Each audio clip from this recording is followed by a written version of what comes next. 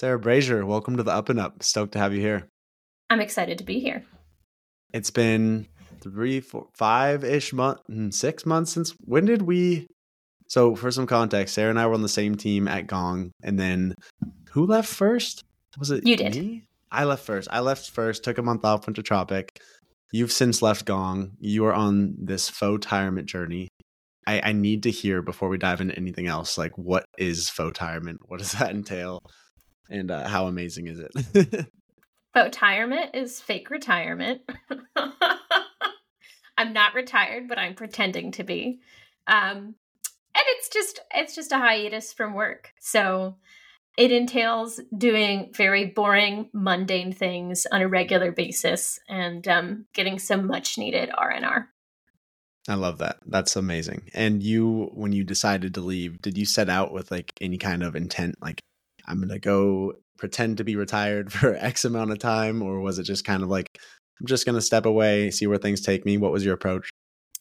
I knew that I was going to take about 3 months off, and then I was going to do a self-assessment and decide if I was ready to get back into the workforce and start working again, or wanted to take some more time. And I also wanted to just kind of think about like, what is my next step? What kind of company do I want to work for? What kind of job do I want to have? Do I want to be selling? Do I want to do enablement? Do I want to do marketing? Things like that. But I think that like when you're selling at such a high growth, like fast paced company, you can very much just be caught up in the day to day. And you don't necessarily have an opportunity to like bring your head up above the water and take a breath and look around and go, oh, this is what I could do next, or this is what I want to do next. So I just needed like an opportunity to catch my breath and think. I feel like it's almost like high school and college where there's like a track. It's like you register for these classes. If this is your major, like this is the trajectory you're on. And when you're in that like high growth mode, it's like there's always another promotion. There's always a track. There's the next thing. And you get like really siloed. It's like a small world view. It's like these are my options, right? After taking time off, you're coming up on this 3-month mark. What are you thinking through now? Like, have you kind of landed on something you want to do next? Are you still working through that?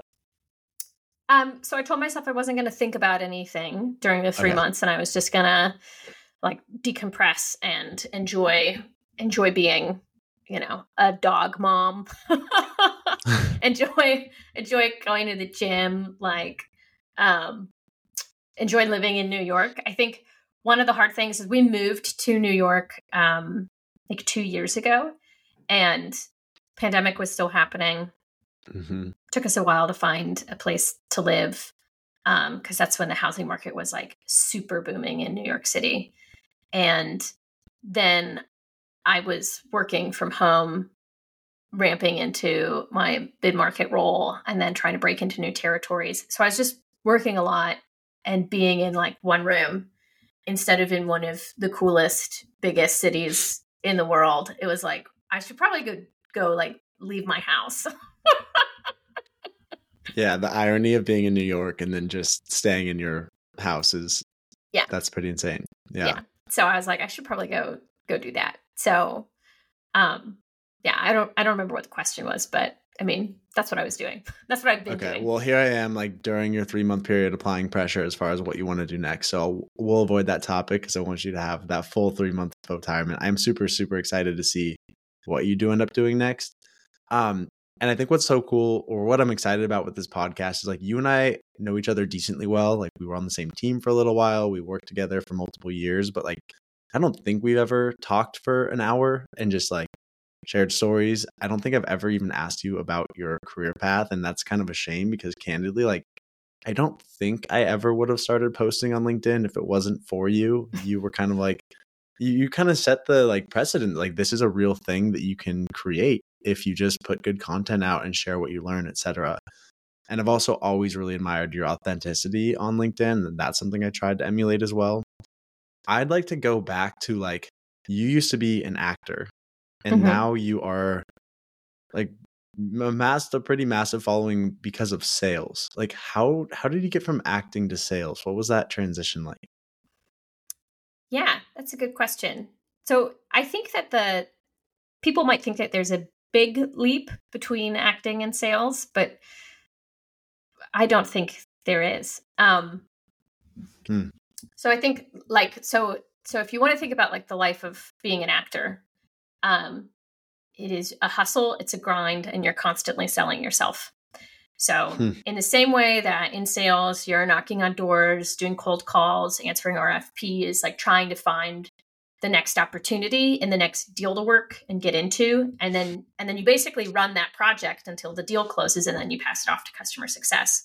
You're kind of doing that in theater, or I mostly did theater. Like I did a couple like small commercials and little film things, but usually that's because someone that I knew was like, hey, we need someone and I know you, and can you come do this? Like we only have 2 days before we have to start shooting. And I'd be like, sure. But what you do in theater is you have your pitch, which is you have a couple different monologues. You've got your funny one, you've got your dramatic one, you've got a couple different characters that you play. And you practice them all the time, just like you do when you practice your cold call. And you practice it less, the better you get at it. And then you shop it around. You go to auditions. So there are big cattle calls where there's a bunch of directors or producers for different theater companies that are sitting in a big theater, and you get up in front of all of them and you do your pitch. But a lot of time you're going to auditions for like one show, and or like a cattle call for just that theater company. Mm-hmm. And you show up and you do your monologues, and they take some notes. And if they like you, they call you back, which is like, great, we got a call. We can do the discovery call now. And then they have you do a couple more things, a couple more readings. They might ask you some questions. And then from there, you find out if you get the job or not. And then once you get the job, you get a whole big script with a bunch of lines and a bunch of other people that you're working with. And you have to figure out, how do we turn ink on paper into a living, breathing, believable experience for our audience. And there's a lot of things that are, similar to a sales cycle where you're collaborating with different people. You might get into arguments about the best way to approach a scene, or, you're having to find different pathways to success, or, maybe if you're doing a very small theater project, maybe you don't have the resources that initially you thought you did. So you have to get creative, especially if you're, like being an assistant director or something. And then there's a lot of like, tactically, how do I approach a character? How do I approach these different moments? And I think that is very much like the human psychology aspect that you have when you're thinking about sales. So in sales, it's a little bit more like improv, where you're about to walk into a phone call and or a meeting, and there's a scenario, there's an objective. Just like before we started recording this, you told me what the objective of this podcast would be. There's an objective that you want to accomplish at the end of that meeting, and that there's a couple ways it could go. And you can imagine different scenarios of how this person would respond based off of who they are and how much you've gotten to know about them. And like all of that to me is just like how I imagine myself in a scene when I know the lines that the other person is going to say. And so I'm thinking about how I should say them and what the intent of the character is and how the emotions that it would elicit in that person. And then I have to respond to them because they might be feeding something back that I hadn't predicted. And so there's that back and forth. But all of that, so interesting. Yeah. There's so many parallels. It clearly worked too. The transition worked. Yeah. I think there's a lot of people I know who have been actors and have gone in and had really fruitful sales careers after.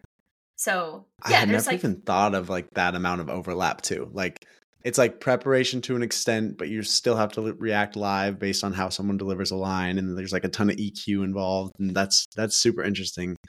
What like were you acting and then you're like, I need more money, the sales thing feels lucrative, or how did you even get exposed to like the industry in the first place?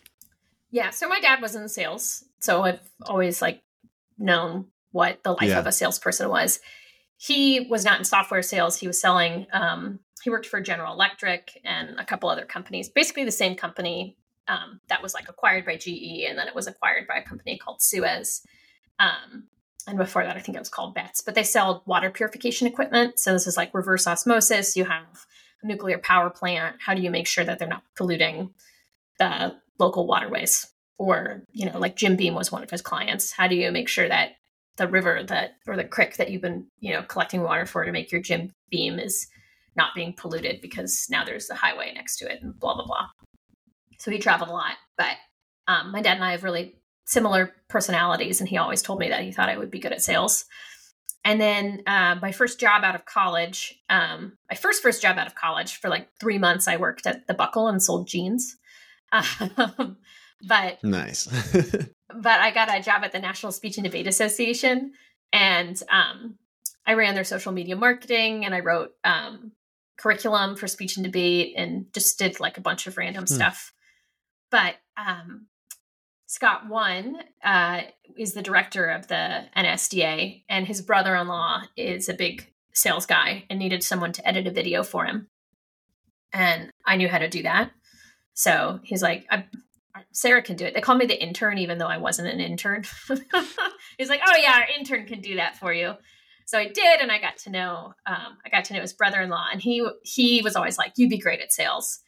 And then basically everywhere I went, every time I ran into a salesperson, they'd always say, oh, you'd be great at sales. You should do sales. So eventually I was living in San Francisco. I was working like multiple jobs. I was a barista, and I coached speech and debate down in Fremont, which is like, depending on your drive from San Francisco, it could be an hour plus depending on traffic. And then I also worked at the front desk of Optimizely, part-time, welcoming people and making sure that, packages were sorted. And then I would go to rehearsal in the evenings and on weekends for whatever show I was doing. So I added it all up, and I was working like 90 hours a week, and I worked every single day of the week. Oh my God. And I still was not making any money, because you can do a show that pays you well, but it's for theater, which is still like minimum wage. And then you could do a show that isn't equity. Therefore, they don't have like rules around payments or breaks and stuff like that. And, you are getting paid like $500 for 2 months of 20 hours a week kind of work. And the shows that I wanted to do that would pay me more money and help me get my equity card, those were like rehearsing in the middle of the day. So it was just really hard to like find opportunities where I could keep working like a day job or a second job and make enough money to pay my rent. So eventually, while I was working at the front desk of Optimizely, I talked to this guy, Jim Jones, who ran enablement for them at the time. And I said, you do sales stuff, right? Because I didn't really know what enablement was. And he was like, yeah, I've been in sales and I run enablement here. And I've been, in the industry for like 30, 40 years. I can tell you stuff. So I said, can I just talk to you about your job? And I talked to Jim a lot. I talked to the head of their CMO. I talked to pretty much everybody at that company and just would ask them on coffee dates during my 20-minute break. My 20-minute lunch break. And Jim helped me find my first sales job. He introduced me to a couple SDRs. I shadowed some at Optimizely. And eventually I got a job SDRing, which I was very bad at my first company. Spent 6 months not hitting quota. And but they were, paying me far more money than I was making as an actor. So that was really exciting. So even though I was living off of like my OTE, which was probably like $30,000 annually in San Francisco, which is $30K is a lot in certain parts of the US, but it's not a lot in San Francisco. Yeah. I was like, man, I am rolling in it. I'm making money. Like that's how poor I was. Do you feel like the grind and rejection of auditioning and like the amount of hours for X amount of output set you up to like persevere through the SDR role? Do you feel like there was a lot of carryover there? Yeah, definitely. The other thing that I tell people is I think my background in speech and debate set me up for that really well too. Oh my gosh, it's insane. Yeah. Like in speech and debate, I did that all through high school and college. And that's it's like competitive acting where you get judged and you get scaled you get rated on a scale of 1 to 10 or 1 to 6. 6 is the worst person in the room. 1's the best person in the room. There are no ties. And you go through brackets where you do a bunch of rounds and then your scores get added up and then you do a break round to like the top 12 and then to the top 6, stuff like that. But you get a ballot back for every single performance you do. And, criticism from the judge. And some of them are really mean and some of them are nice and not too nice and not helpful. But you're looking to try to figure out, like, what did I do wrong? What do I need to do differently? So when you're working with your coach, you're constantly trying to understand, like, why didn't I get the 1 in the room? What would separate me? And I think, doing that since like high school, and I did theater all as a kid, you're constantly receiving coaching and feedback from something that's very personal, like it's a very emotional thing, is acting, because you're trying to seek inside yourself and try to understand, how do I emulate a feeling? How do I create this concept? How do I exist as another person on stage and move people? So I think it's, to me, it's like a more emotional and personal experience than like when I played a sport, and getting feedback on it, constant feedback. So I never really had a problem with like people hanging up on me or, getting coaching from managers. The only time I ever like really pushed back is when I was like, actually, I don't think that's my problem. I think there's something else. And I think it's this thing. And then like being able to have a dialogue with a manager or a coach or whomever, going like, well, I don't know if it's that bit that's not sticking. I think it's something else, something before, trying to figure out like the root cause of what's not working. That's so interesting. Wait, and you said you were doing like social and content related stuff as well. Mm-hmm. So when you came into the sales world, like you already kind of had experience like creating content and putting stuff out there. Did that help you with like, because so from my perspective, I get hired fresh out of college to Gong as an SDR, and Sarah Brazier is all over LinkedIn. I knew your name before I knew about Gong. Like quite literally, that was when I opened LinkedIn, like I'd see your name out there. And so in my world, like when you work at Gong, there's this not expectation, but there's like this reality that there's a path towards posting content and it gaining traction because like you had paved that path.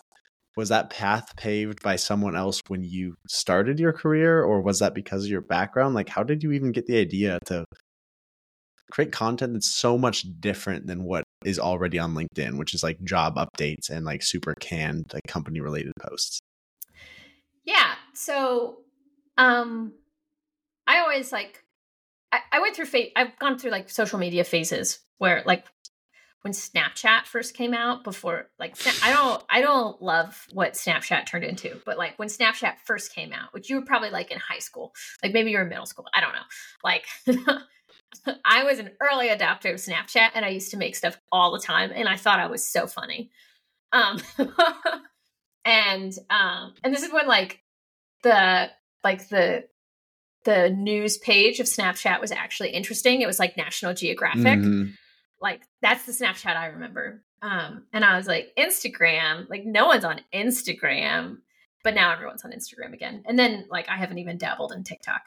Yeah, stay away. Yeah. So slippery slope. So yeah, like I always had fun making content and I loved writing. And at Gong, there were like a couple people who posted. Mostly it was Chris Orlob, and Chris would write blogs and then he would write posts, and people would prospect off his posts all the time. So it wasn't like I was like trying to emulate Chris or like copycat him or anything, but I definitely knew that this company doesn't discourage posting online. Mm-hmm. Like no one's going to be upset if I post it. So what's the risk? And I also had, rules in my brain for what's okay to share on LinkedIn versus what's not okay. And I think they're pretty practical base rules. But there's something funny happened at work. I had called a guy in Q4. I called him a couple times, and I called him, and he finally picked up, and he got mad at me for calling him. And I wrote about it, and the post went viral. And it's the most viral any of my posts have ever gone. Yeah, and 11,000 likes. I just checked it out Yeah. earlier today. That's ridiculous. Yeah. And so that's like the maybe first post. That's like one of the first posts I ever did on LinkedIn. If you go back through, like if you scroll all the way back, there's like maybe 2 posts before that. But that was it. And so I just happened to get really lucky. And I think going viral on LinkedIn was much easier back then. The algorithm back then, 6 years ago, 2019. So yeah, I like there's just this huge, I mean, it was crazy. Like I posted, and we were doing an SDR outing. So I posted that morning, and then we left. And then I checked my LinkedIn, and it was just exploding. And at first I checked Slack on my phone, and everyone was like, dude, Sarah, your LinkedIn is blowing up. And I was like, what? And then I checked my LinkedIn, and I had like literally hundreds of connection requests and these likes, and my inbox was just exploding. And people wanted me to be a consultant for them. People were like offering me jobs. It's kind of like, hold on, what? Yeah, wild. Yeah. So then I was like, well, I bet I'll ride this wave. So I posted again the next day, something stupid about coffee.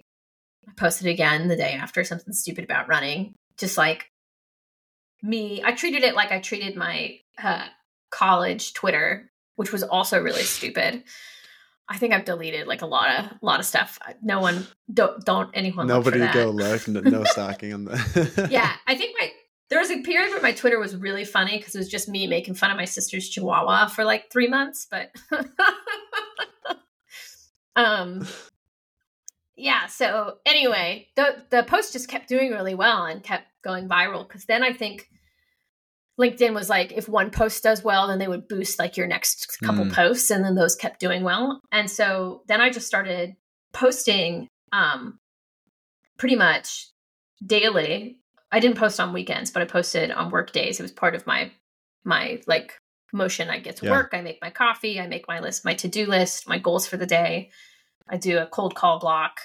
I do some email admin. I write my LinkedIn posts. I go to lunch. I return from lunch. I check my LinkedIn. I book a couple meetings off of whoever responded, or pass some leads along to other SDRs. I write emails. I do some research. I do another cold call block. I go home. Yeah. So that's how I started posting on LinkedIn. And then through that, I think I kind of found my voice, and definitely had a couple moments where I maybe piss some people off, and that's okay.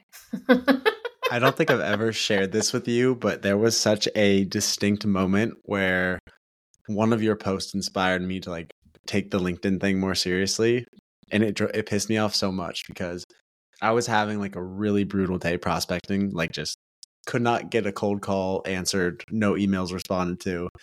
And then you made this post. You're like, my manager told me I need more pipeline. Does anybody want to buy Gong? ? And you booked like 6 or 7 opportunities off of it. And I was like, what the fuck? Like, that is so unfair. I need to go create that for myself. So thank you for the unintended motivation and inspiration there. But it absolutely drove me crazy. And I was like, I got to have that. I got to make that happen. That's really funny. I don't think I booked 6 or 7 meetings for myself off of that, just to be clear. Right. Yeah, territories and whatnot. But yeah, I was still like, you're kidding me. Like one post and that worked. And it did. And but obviously that's me being cheeky, right? It's like, yeah, and that's why I think that post works, because I'm clearly being funny, and I'm also like maybe cashing in on some of the value that I've tried to create. Totally. So, I wouldn't recommend that be everybody's LinkedIn strategy as soon as you get online. And then also, like, the thing is that joke only works once, and then you're kind of yeah, you can't post every day. Like, yeah. Wait, so you mentioned something that's so true. Like, Gong is a very interesting culture in the fact that, like, I never felt any pressure not to post. Like, I knew there wouldn't be judgment. It wasn't like, also, just to clarify this, Gong does not like force people to post to LinkedIn. People are always like, was this like mandated? Like, no, people just choose to, but they're very like, they are open to it and they don't push back at all. When you think about your next move, like, is that something that is going to factor in your decision, like throughout an interview process, et cetera, making sure that you can be your full authentic self on social media without worrying about like company ramifications? I mean, probably it's something I'm maybe going to think about a little bit, but I can't imagine someone would like go think about hiring me and look at my LinkedIn profile and then be like, Sarah, we love you. We love everything you do, but we got to tell you, if we hire you, you got to stop this LinkedIn. Like I don't think that's going to happen. That's fair. Most of the opportunities that I've even been looking at are people who have reached out to me on LinkedIn because they know me. Like I haven't actually submitted my application blindly anywhere. Like the couple jobs that I'm interviewing for presently are because somebody remembered me from prospecting them as an SDR. Mm-hmm. Like the couple opportunities that I'm literally in the process of interviewing for, like if I interview tomorrow, I prospected them like 5 years ago as an SDR on LinkedIn. They remembered my outreach. And then they remembered me 5 years later because I keep showing up on their feed every once in a while. And they go, ha ha ha ha, she's funny. I remember that silly message she sent me on LinkedIn. And then they had a need and they thought, I got to hire some people.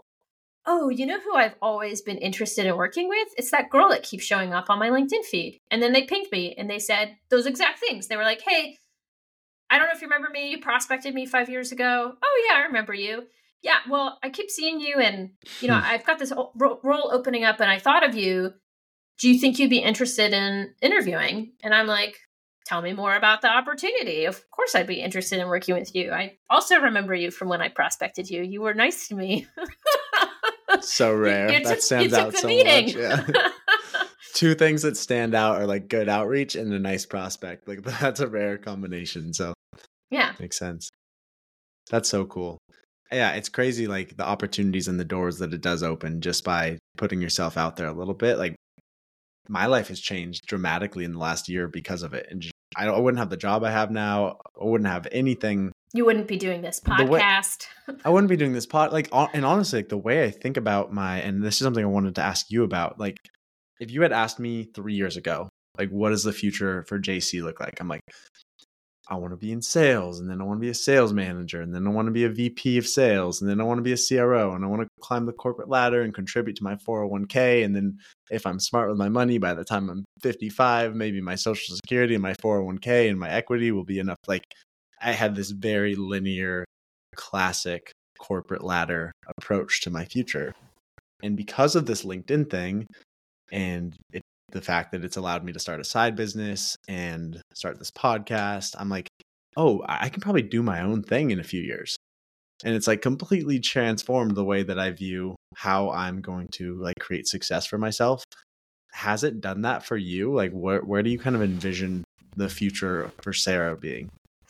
So JC, you and I are really different people because you had an idea in your head from when you graduated from college of what your life would look like. And my senior year of college, I was like, oh, fuck. I want this degree. Yeah. I'm going to be in broadcast journalism. They don't make any money and they work crazy hours and they write news that they don't believe in, and it's all subsidized by, yeah. I was having a crisis then, and then I was like, well, what am I going to do? And that's why I ended up selling jeans at the Buckle when I graduated from college because I didn't know. And then the way I started working for the NSDA was my coach called me from college and said, I found a job for you. I think you should take it. And I was like, anything's better than selling jeans. Nothing against Buckle, but yeah, definitely an upgrade. I mean, I may have some things against like the Buckle's fact. Like I would not voluntarily buy a Buckle clothes. Maybe it's changed, but I had a lot of Buckle. Who knows? Because you have to wear Buckle, and there's a layers rule. The Buckle look is layered, so you have to be wearing a certain number of layers. And I was like, gee, how many shirts can I put on? Like I would wear like 2 different pairs of socks and I'd layer them so you could tell they were layered to meet my layering requirement.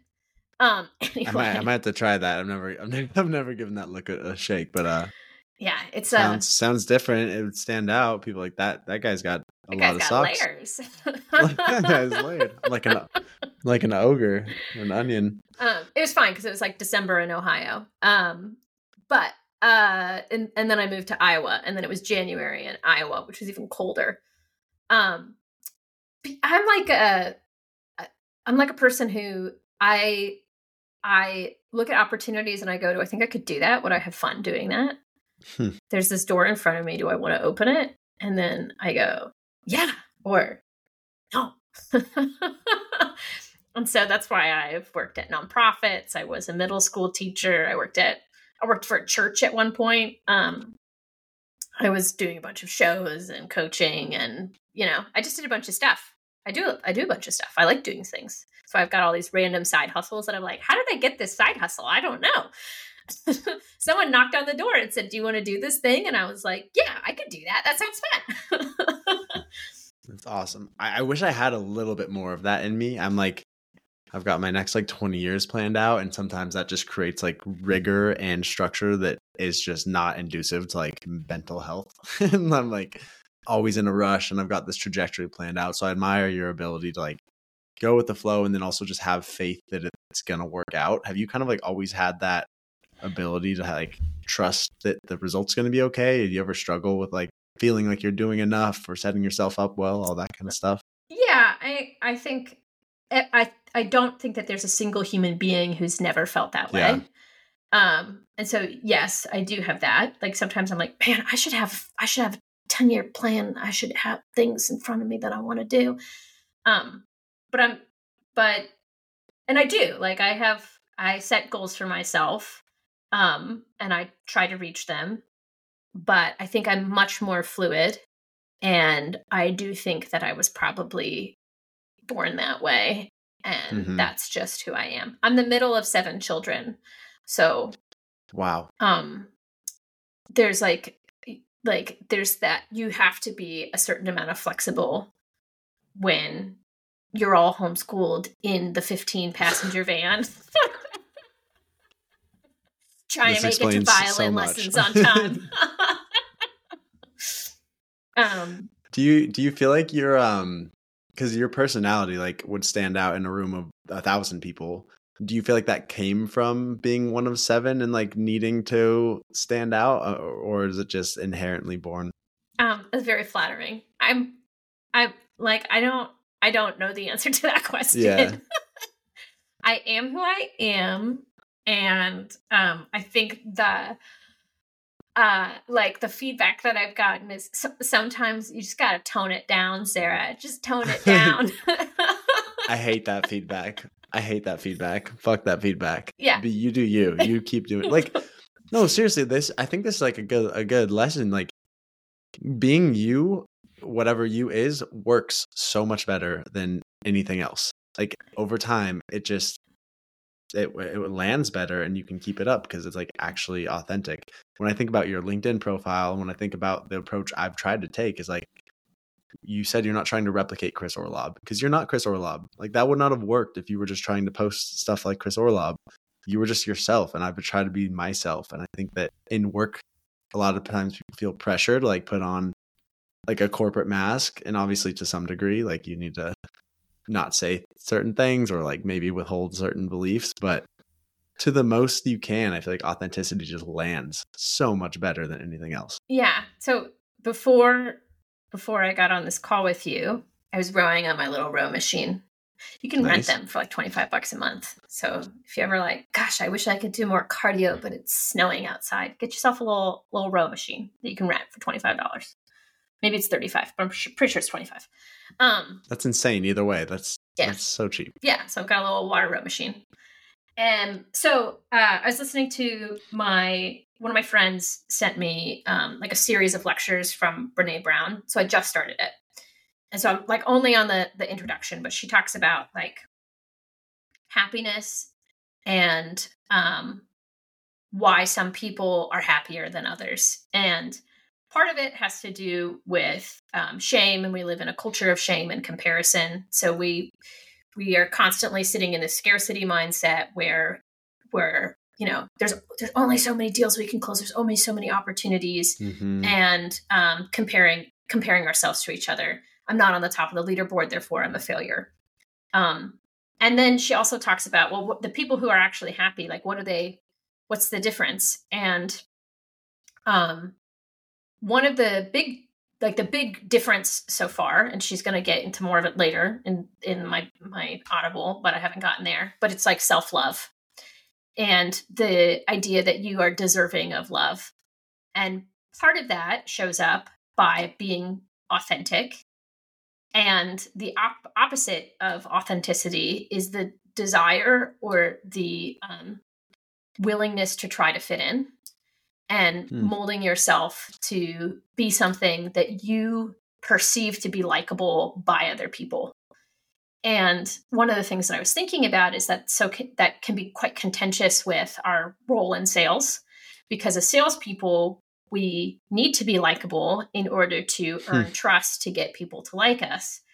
But people are smart, and they can sniff it out, and they can sniff out tryhards. And nobody, for whatever reason, we get really turned off by people we think are tryhards. And that's that person who's really trying really hard to fit in and really trying to be this thing. So like, it's like, I don't know, it's like a snake eating its own tail. It's like, what do I need? I need to be authentic, but I also need to be likable. But I need Can't this be person too likable. Yeah, exactly. And so I think, I don't know. Those, like, I guess what I'm trying to say is, like, on LinkedIn, I see a lot of people who might be approaching the way that they're creating content through a scarcity mindset and I have to be authentic, therefore I must overshare. Therefore, I have to put certain things out there about myself because I want people to like me, because for some reason a follower count is a way that I can measure my self-worth. And it's like external validation. Yeah. And then they get caught in this chasm because the way that people, especially in America, is if you do happen to show up as your full authentic self, then someone's going to make fun of you for it. Facts. and so you can't ever win. So you internally have to have, like, the shift of, like, I'm okay with me. Would I get a beer with me? Yes, I would, because I like me. And I think other people would like getting a beer with me. And that's okay. and it's okay that I'm not for everyone. And that's fine. Yeah. And that's okay too. But, like, I was like listening to that, and I was just thinking about, like, the concept of feeling like, do I like myself, and am I happy with myself? And I think for me, the answer is yes. And I think that's because that's because a bunch of things, but I think part of it is because the way that my family was and the way that we were raised, I didn't have as much of, like, the comparison and pressure that I think, like, the American school system creates. And like, we were just really allowed to just be free in ourselves, and our weirdness was, like, loved and celebrated. And sure, we, like, tease each other and we're still mean to each other sometimes. Like, I think my family had enough of, like, this groundwork where I think most of my siblings grew up liking themselves enough. And so I guess I can be stupid on the internet and it comes across as authentic because it is. Can confirm. I met Sarah in person. She's weird in person and online, and it is all awesome. And in this interview. Yeah. I love that. I think that's such a good lesson. I think authenticity just wins. And to your point, like, people are really good at detecting when it's not real. Like, so even on Zoom, that's something that I've been surprised by. In person, it's different, but, like, even on Zoom, you can just tell when someone's, like, putting on a facade. And I think people love it when you're not and you're just real. An example of that, and something you talked about earlier, is, like, disagreeing with people. Like, you said you would push back with your managers when the advice they get, like, how rare is that in sales when a prospect says something and you just, like, push back and disagree. Like that's something I always thought you did a really good job of. Oh, thank you. When I would listen to your calls, but you'd like challenge people all the time. Be like, I don't think you're thinking about this the right way. Did that come from debate? Because like you've got this really cool debate background. And now that I'm thinking about like the way you would sell, I kind of see some of that like overlap. Is that kind of the catalyst of where you got that ability? Probably, yeah. Like probably that honed a lot of it. Yeah. My family is a kind of family that, they like to have arguments for argument's sake. And when they like to discuss big topics or scary topics, like something political that you would probably never say in the workplace is something that's going to come up at our kitchen table.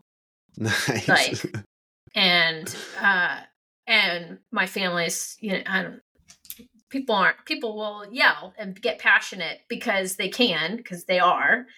And then everyone's fine after the conversation ends. Like nobody really walks away with their feelings hurt because it's all just for the sake of debate. So we definitely have that in my family from always. And that's just how we are. My mom's like, Irish Catholic, and my dad's also from a big family. They had 6 kids. And then debate does a lot of that. Debate. So I did the speech part. There's like in speech and debate, there's speech, which is like interpretation of literature, or you write speeches, you do limited preparation speeches where you research something and you put a speech together and then go present it. Some of them are informative, persuasive. Some of them are deconstructing communication. That's called rhetorical criticism.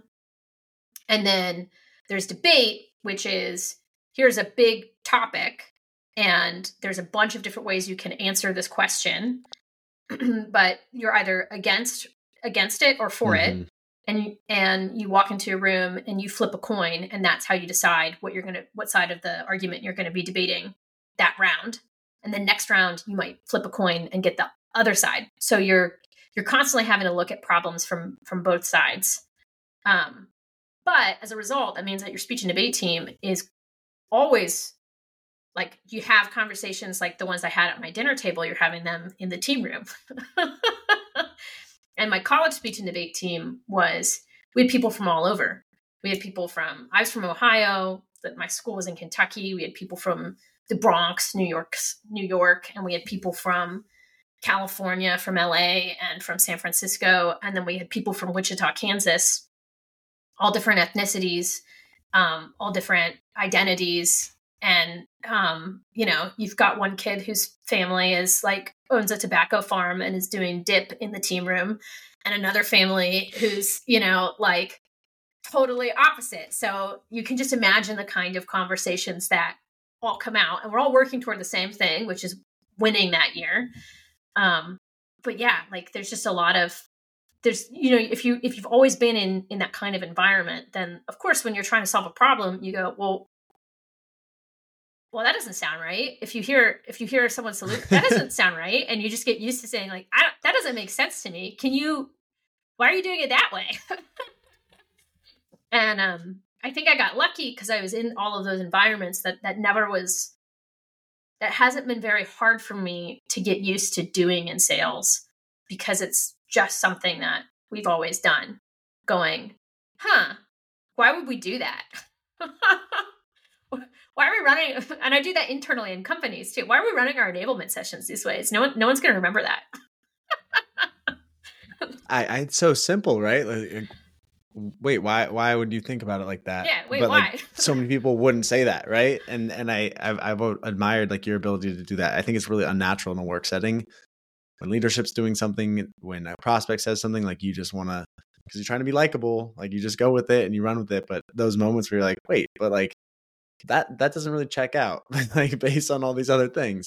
So it's kind of cool hearing like where that background came from. I'm learning so much about you. This also makes me feel a little bit guilty. I'm like thinking about how little I know about most of my coworkers. But I guess it would be a long work day if you're having like hour-long conversations around everyone's backgrounds. But like, this is eye-opening. I didn't know any of this. And we worked together for like 3 years. So yeah, but we also work together in a remote setting. So I think we'd probably know a lot more of these things about each other if we were in an office, which is why I know a lot of people are like remote first, but I'm like, but I want to go talk to people because I know that like companies or corporations, they're not people, but there are people inside them that make them a business and make it work and run. And I want to go get to know them because I'm the same way. I'm still like charged up by people. Like that's how I get energies, like being around other human beings. And that is so hindered on Zoom. It's just like impossible to fully replicate that. I also crave, I like people. I think I just like people. I like being around people. I live for the water cooler conversations that turn into like 3 hours where you end up not working, but you're having great conversation. Like I definitely miss those opportunities in a remote world. Yeah. I think even introverts like people because humans are one of the most social, if not the most social, like animals on the planet. That's why our systems of government and work, etc., our communities all work the same. Like if you think about like humans are this apex predator, but not really. Like if it's me versus a lion, I'm gonna lose. I don't know. Maybe you could like act like a lion and outwit it or something like that. But yeah, if it's just physical, you're probably pretty screwed. Yeah. So humans became the most dominant animal on the planet in terms of like controlling resources and creating these like systems because of society, because we have social systems and because we have the desire to be together. And we would, die on the side of a mountain unless you're like a really like you're Bear Grylls and you mean it.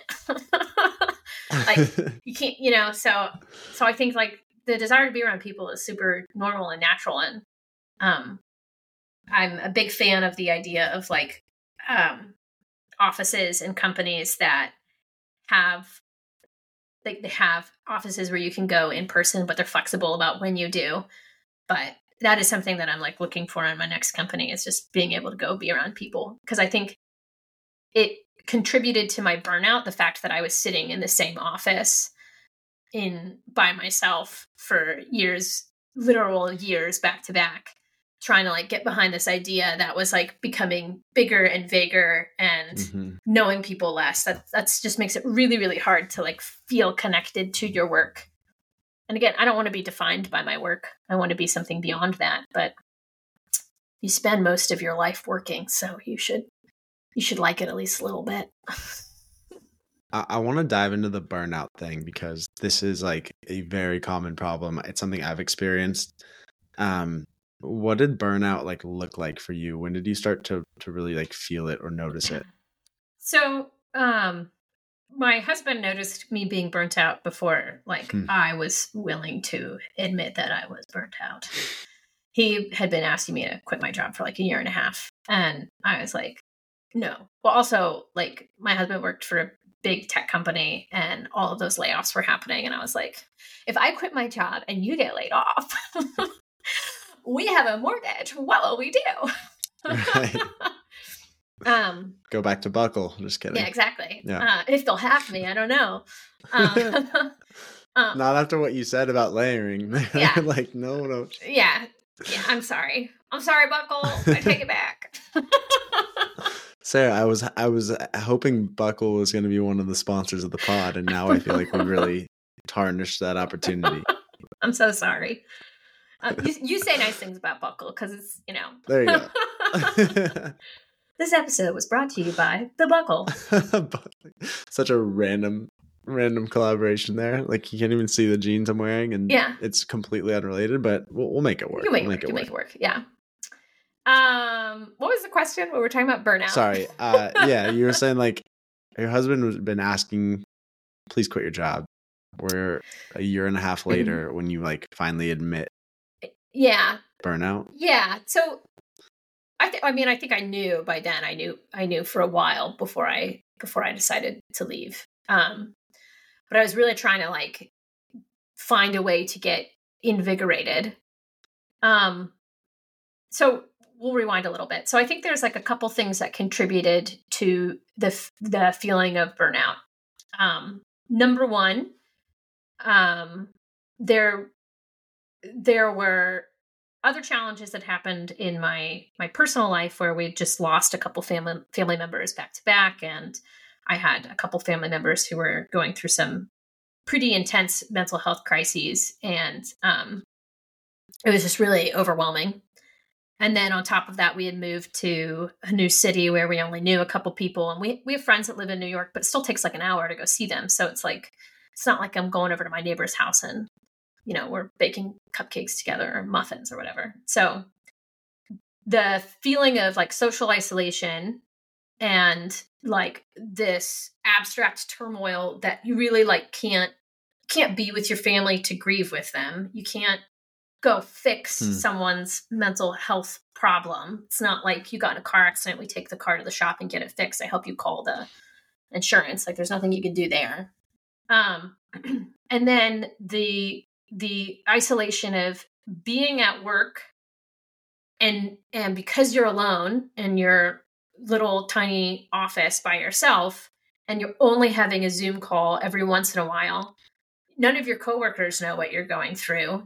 Your manager they can't see you. They don't see you on a regular basis. They get a Slack from you here and there, and you're trying to have a stiff upper lip. So there's no like understanding there's no ability to truly be empathetic or to be supportive because you can't see the suffering.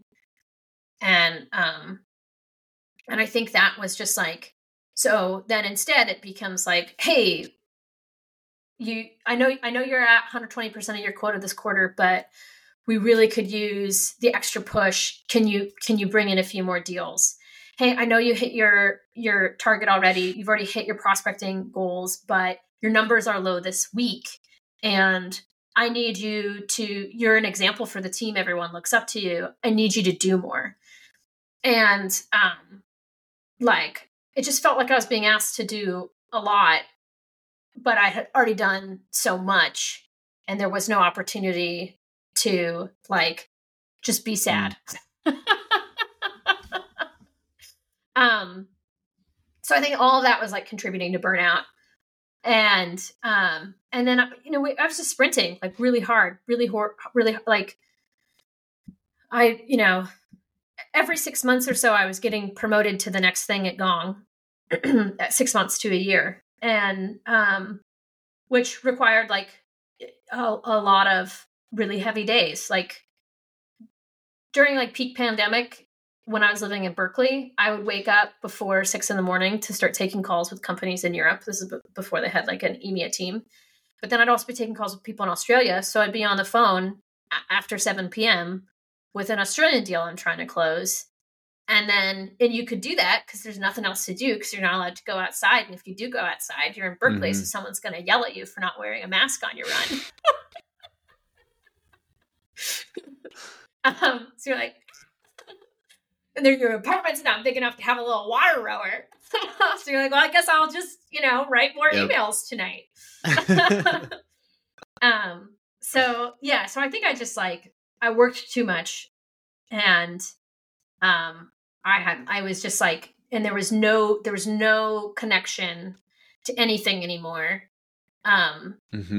So I just was like, I just need a break. I tried really hard. To get excited again, but I couldn't. And so I was like, I'm just gonna take a break because there's no sabbatical program.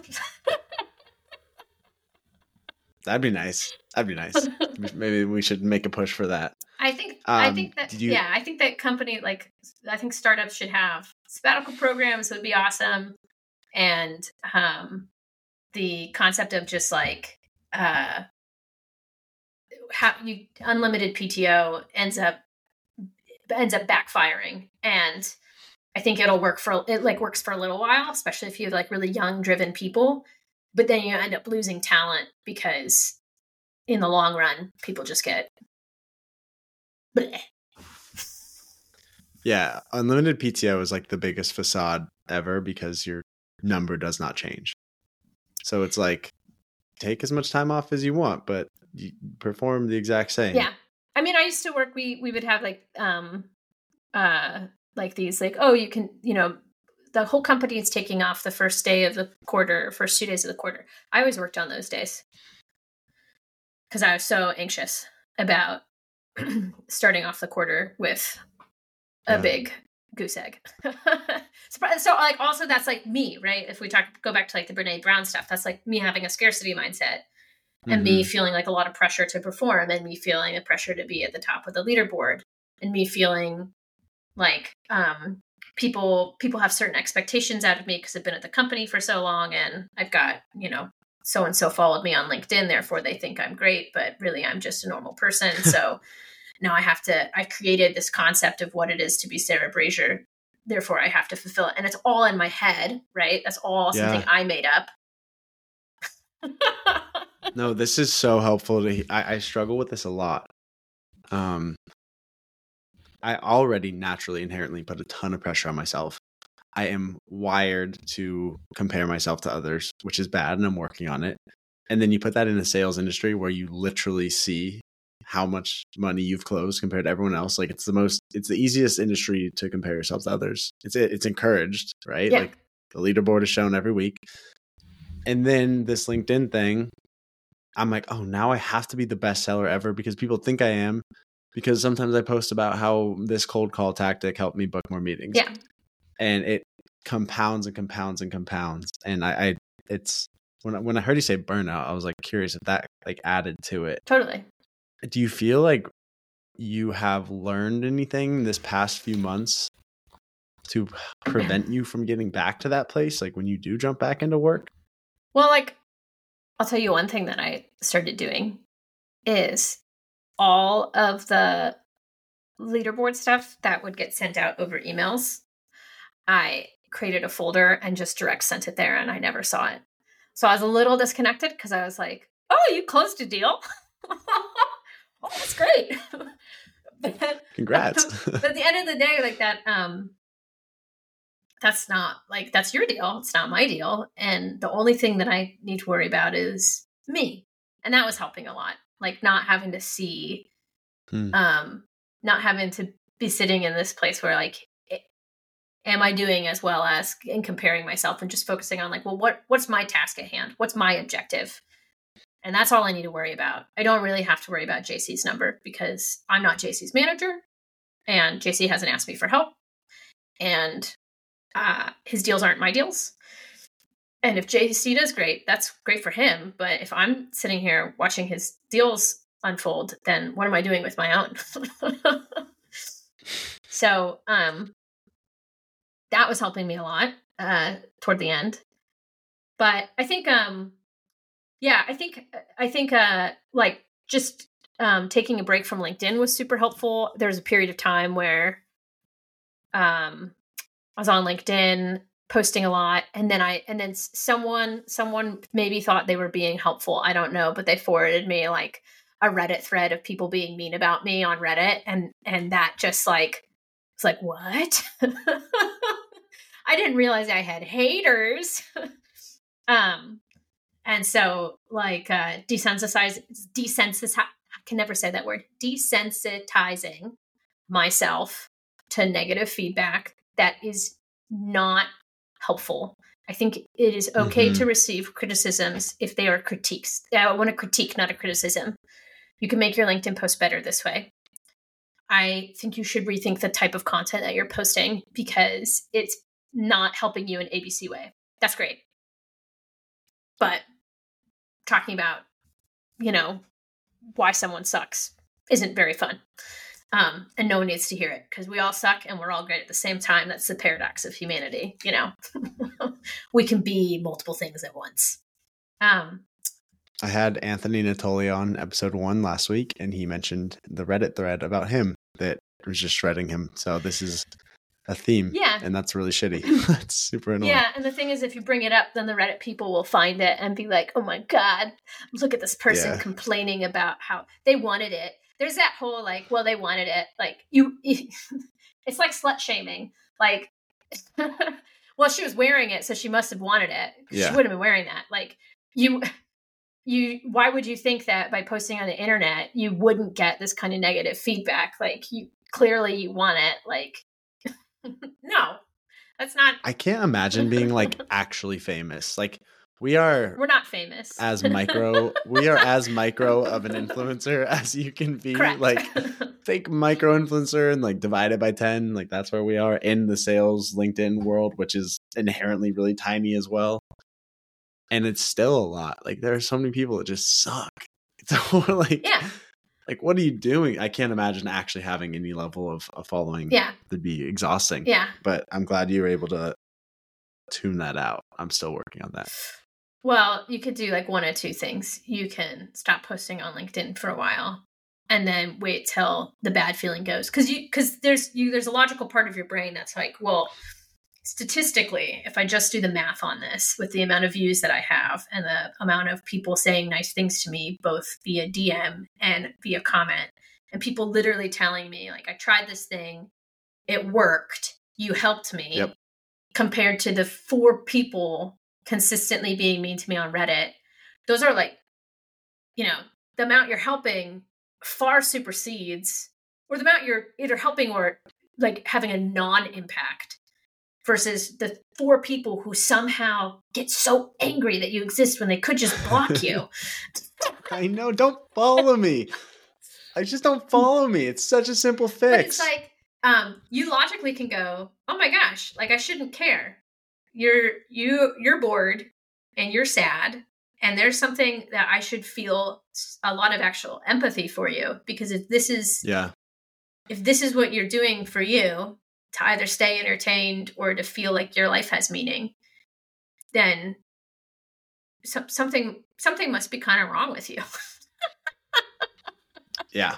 What a waste of energy. Seriously. Yeah. So I should feel sad for you because you're not like taking those feelings out in the gym or, in your Tai Chi class. Imagine me. Tai Chi is so slow motion. You're like, oh, I'm so angry. I'm so mad right now. Look at how mad I am.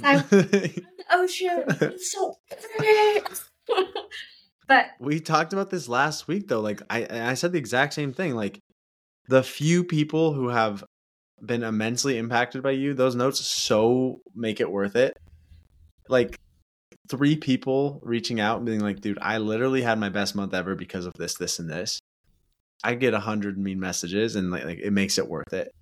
But it still drives me crazy that people like spend their energy and their time. I'm like, dude, like invest that time somewhere else, please, for your own good. But, well, that's why the Brene Brown stuff was really resonating with me this morning, because she was just talking about we just have a culture of shame. And it's like those people are stuck in a scarcity mindset, and they can't think of an action to solve their problem, to feel like they have more, to feel like they have abundance. And they don't think that they're deserving of self-love. And so instead of loving themselves and going, yes, I can be something, I can do something, I can create, I have wealth, they instead go, it makes me feel a lot better if I just shame this person that I don't know. And that is sad. It is sad. It is sad. But I think, like, to anyone listening who is on the fence about putting themselves out there in some capacity, like, just do it and then ignore the bad stuff. It'll happen. People make fun of you. Maybe if you really make it big one day, you'll have your own Reddit thread. Yeah. But you'll probably positively impact enough people where you will also feel like it's wildly worth it. The other thing that Brene Brown was talking about is that there's this idea that in order to be worth something, it has to be in this public space, or like you need to have this crazy impact where, dozens of people are emailing you on a regular basis and telling you how you've changed their life. And that's the other thing that I don't think you really like people need, is that like just being enough is being in abundance is positively impacting your immediate family, is like showing up where you need to show up, is being vulnerable in the places where it matters most. I can share all my feelings with a bunch of strangers on the internet, but if I'm not willing to have candid conversations with my husband about our relationship, am I really being vulnerable where it matters? Wow. So I think like that's the other piece of the puzzle, is that I think a lot of people go, I have to be authentic, I have to be vulnerable, therefore let me create this Instagram, presence where I'm sharing all of this stuff. And it's like, you don't need to do that. That's not going to really make you feel fulfilled if you're not able to have the real conversations with the real people, show up and talk about the heavy stuff, go to, the people in my family who are struggling with their mental health problems and actually be there with them, or go talk to a therapist about how that affects me. If I can't do that, if I can't be vulnerable and authentic there, then who gives a shit if I talk to you about my top 10 objection handling techniques? Ms. Brazier, I think that is a mic drop moment. That is such good advice. And thank you for the last hour of your time. It's so good to get to talk to you. I'm going to ask to have you on again. Selfishly, I think I'm really excited about this podcast because I'm just getting to connect with friends and get to know them better. I hope people enjoy it. If not, that's all right. I am. And I'm learning a lot myself. So thank you so much for your time. Outside of LinkedIn, if people want more Sarah Brazier, if people want to find you, where should they look? LinkedIn. My husband made me a website, and I think it's letstalksales.com, but I don't know. So hold that thought. Let me get back to you. But definitely LinkedIn, and that's it. My Instagram I haven't posted on in 5 years, and we'll probably keep it that way.